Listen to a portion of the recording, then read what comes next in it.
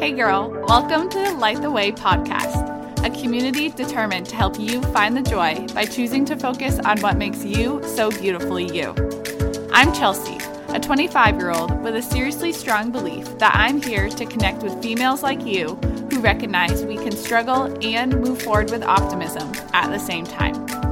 People need people, so my mission is to connect with and encourage you to find your passions and be so dang proud of them so you can run after the purpose you feel called to serve. Are you ready? Let's light the way. Hey, you're back for episode 2, or maybe this is your first time here listening. Whatever your story is, I am so pumped. Starting this podcast was not a dream that was on my heart at the start of 2020. So I really cannot believe that I am here talking to you today with a launched podcast. It really is such a cool feeling, so thank you for being here. I took our first episode together to share what my hope is for this community. So today I want to dive into a more specific topic. As I get to know you, I really hope that you will find confidence sending me a message on Instagram. I'm at CountOnLearning207. If a topic comes to your mind that you think could become a great episode. We're on this journey together, so I definitely want and I honestly need your help. When I was in college at the University of Maine at Farmington, I worked as a tour guide, and Mitch was one of the admissions counselors in the office, so he was the one who you would talk to about the more specific application process, and he would be the one to look at your application. But he would always remind us that teamwork makes the dream work. And I really don't think I've gone a week since then without thinking or even saying that out loud. So for real, I need your help to keep this dream growing. Okay, so today I want to talk about the word best. We're pretty surrounded by this word. Who's your best friend? Who takes the best pictures? When is the best time to post on social media? Who plays the violin the best? Who is the best? This 4-letter word holds a lot of weight and pressure. So I'm about to step up to the plate and take a shot at melting that pressure away, or at least melting some of it. So the first thing I want to talk about is this concept that their best isn't your best, and that is okay. Let's set the scene. You're on a sports team, and coach tells you that you're going to start each practice with a 1-mile run to warm up. I know if I had been told this when I played soccer in high school, I would have been defeated before we even got going. I was never the fastest or the most fit girl on the team. And while I knew I was good at the sport, I never felt confident when we were conditioning. But I also was often the tallest girl on the team. Well, me and my twin sister, Shauna. So now when I watch Tom Brady run, I kind of get that you don't have to be the best runner to be a great athlete. But you know what this mindset of not being the best runner did for me? I would dread conditioning on my own to prepare for the season. And guess what? That meant that I skipped more runs and workouts than I should have, which led me right back to day one of a new season, lacking confidence to keep up with my teammates, because I didn't put the effort in to improve my own best. So what if I had known I could choose to approach those 1-mile runs with a different perspective?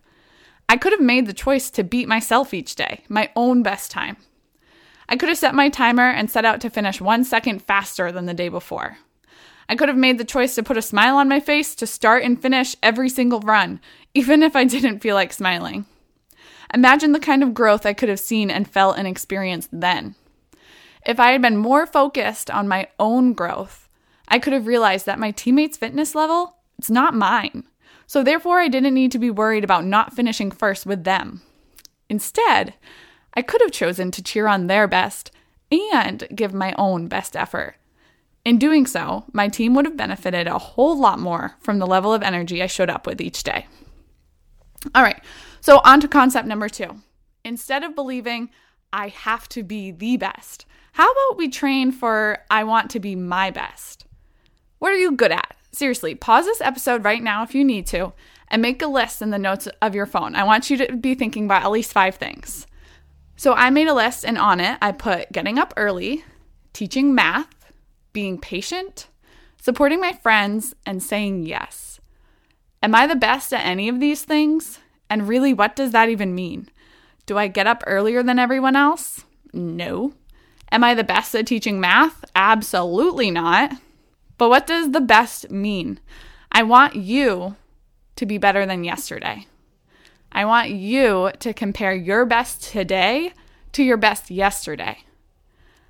I want you to realize that life is a whole lot more impactful when we can celebrate someone else's best while also being proud of our own.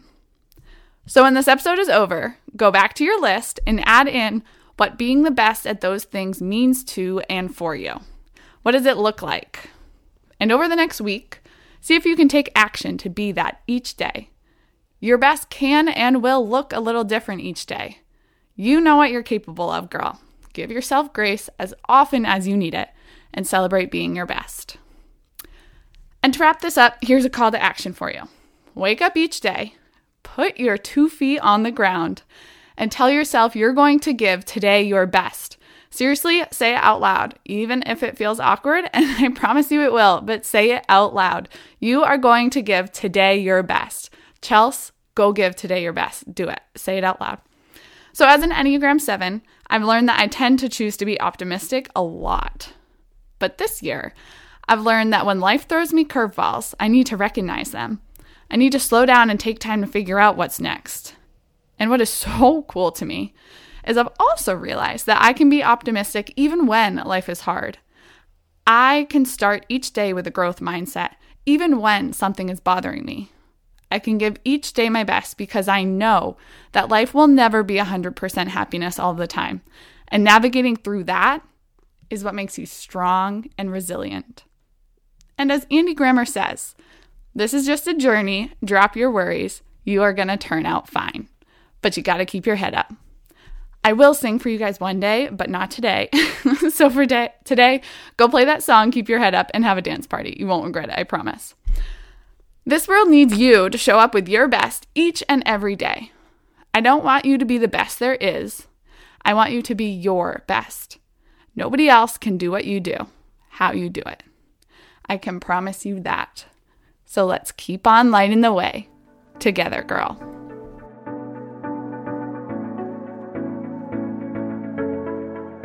I am so excited you took the time to slow down and connect with this message today. Thank you so much for being here with me. If you loved this episode, I'd be so appreciative if you would share it with a friend. You can take a screenshot of the episode and upload it to social media. Make sure you tag me on Instagram at CountOnLearning207 so I can be sure to send some love your way. We're on this journey together, girl. So until next time, go light the way.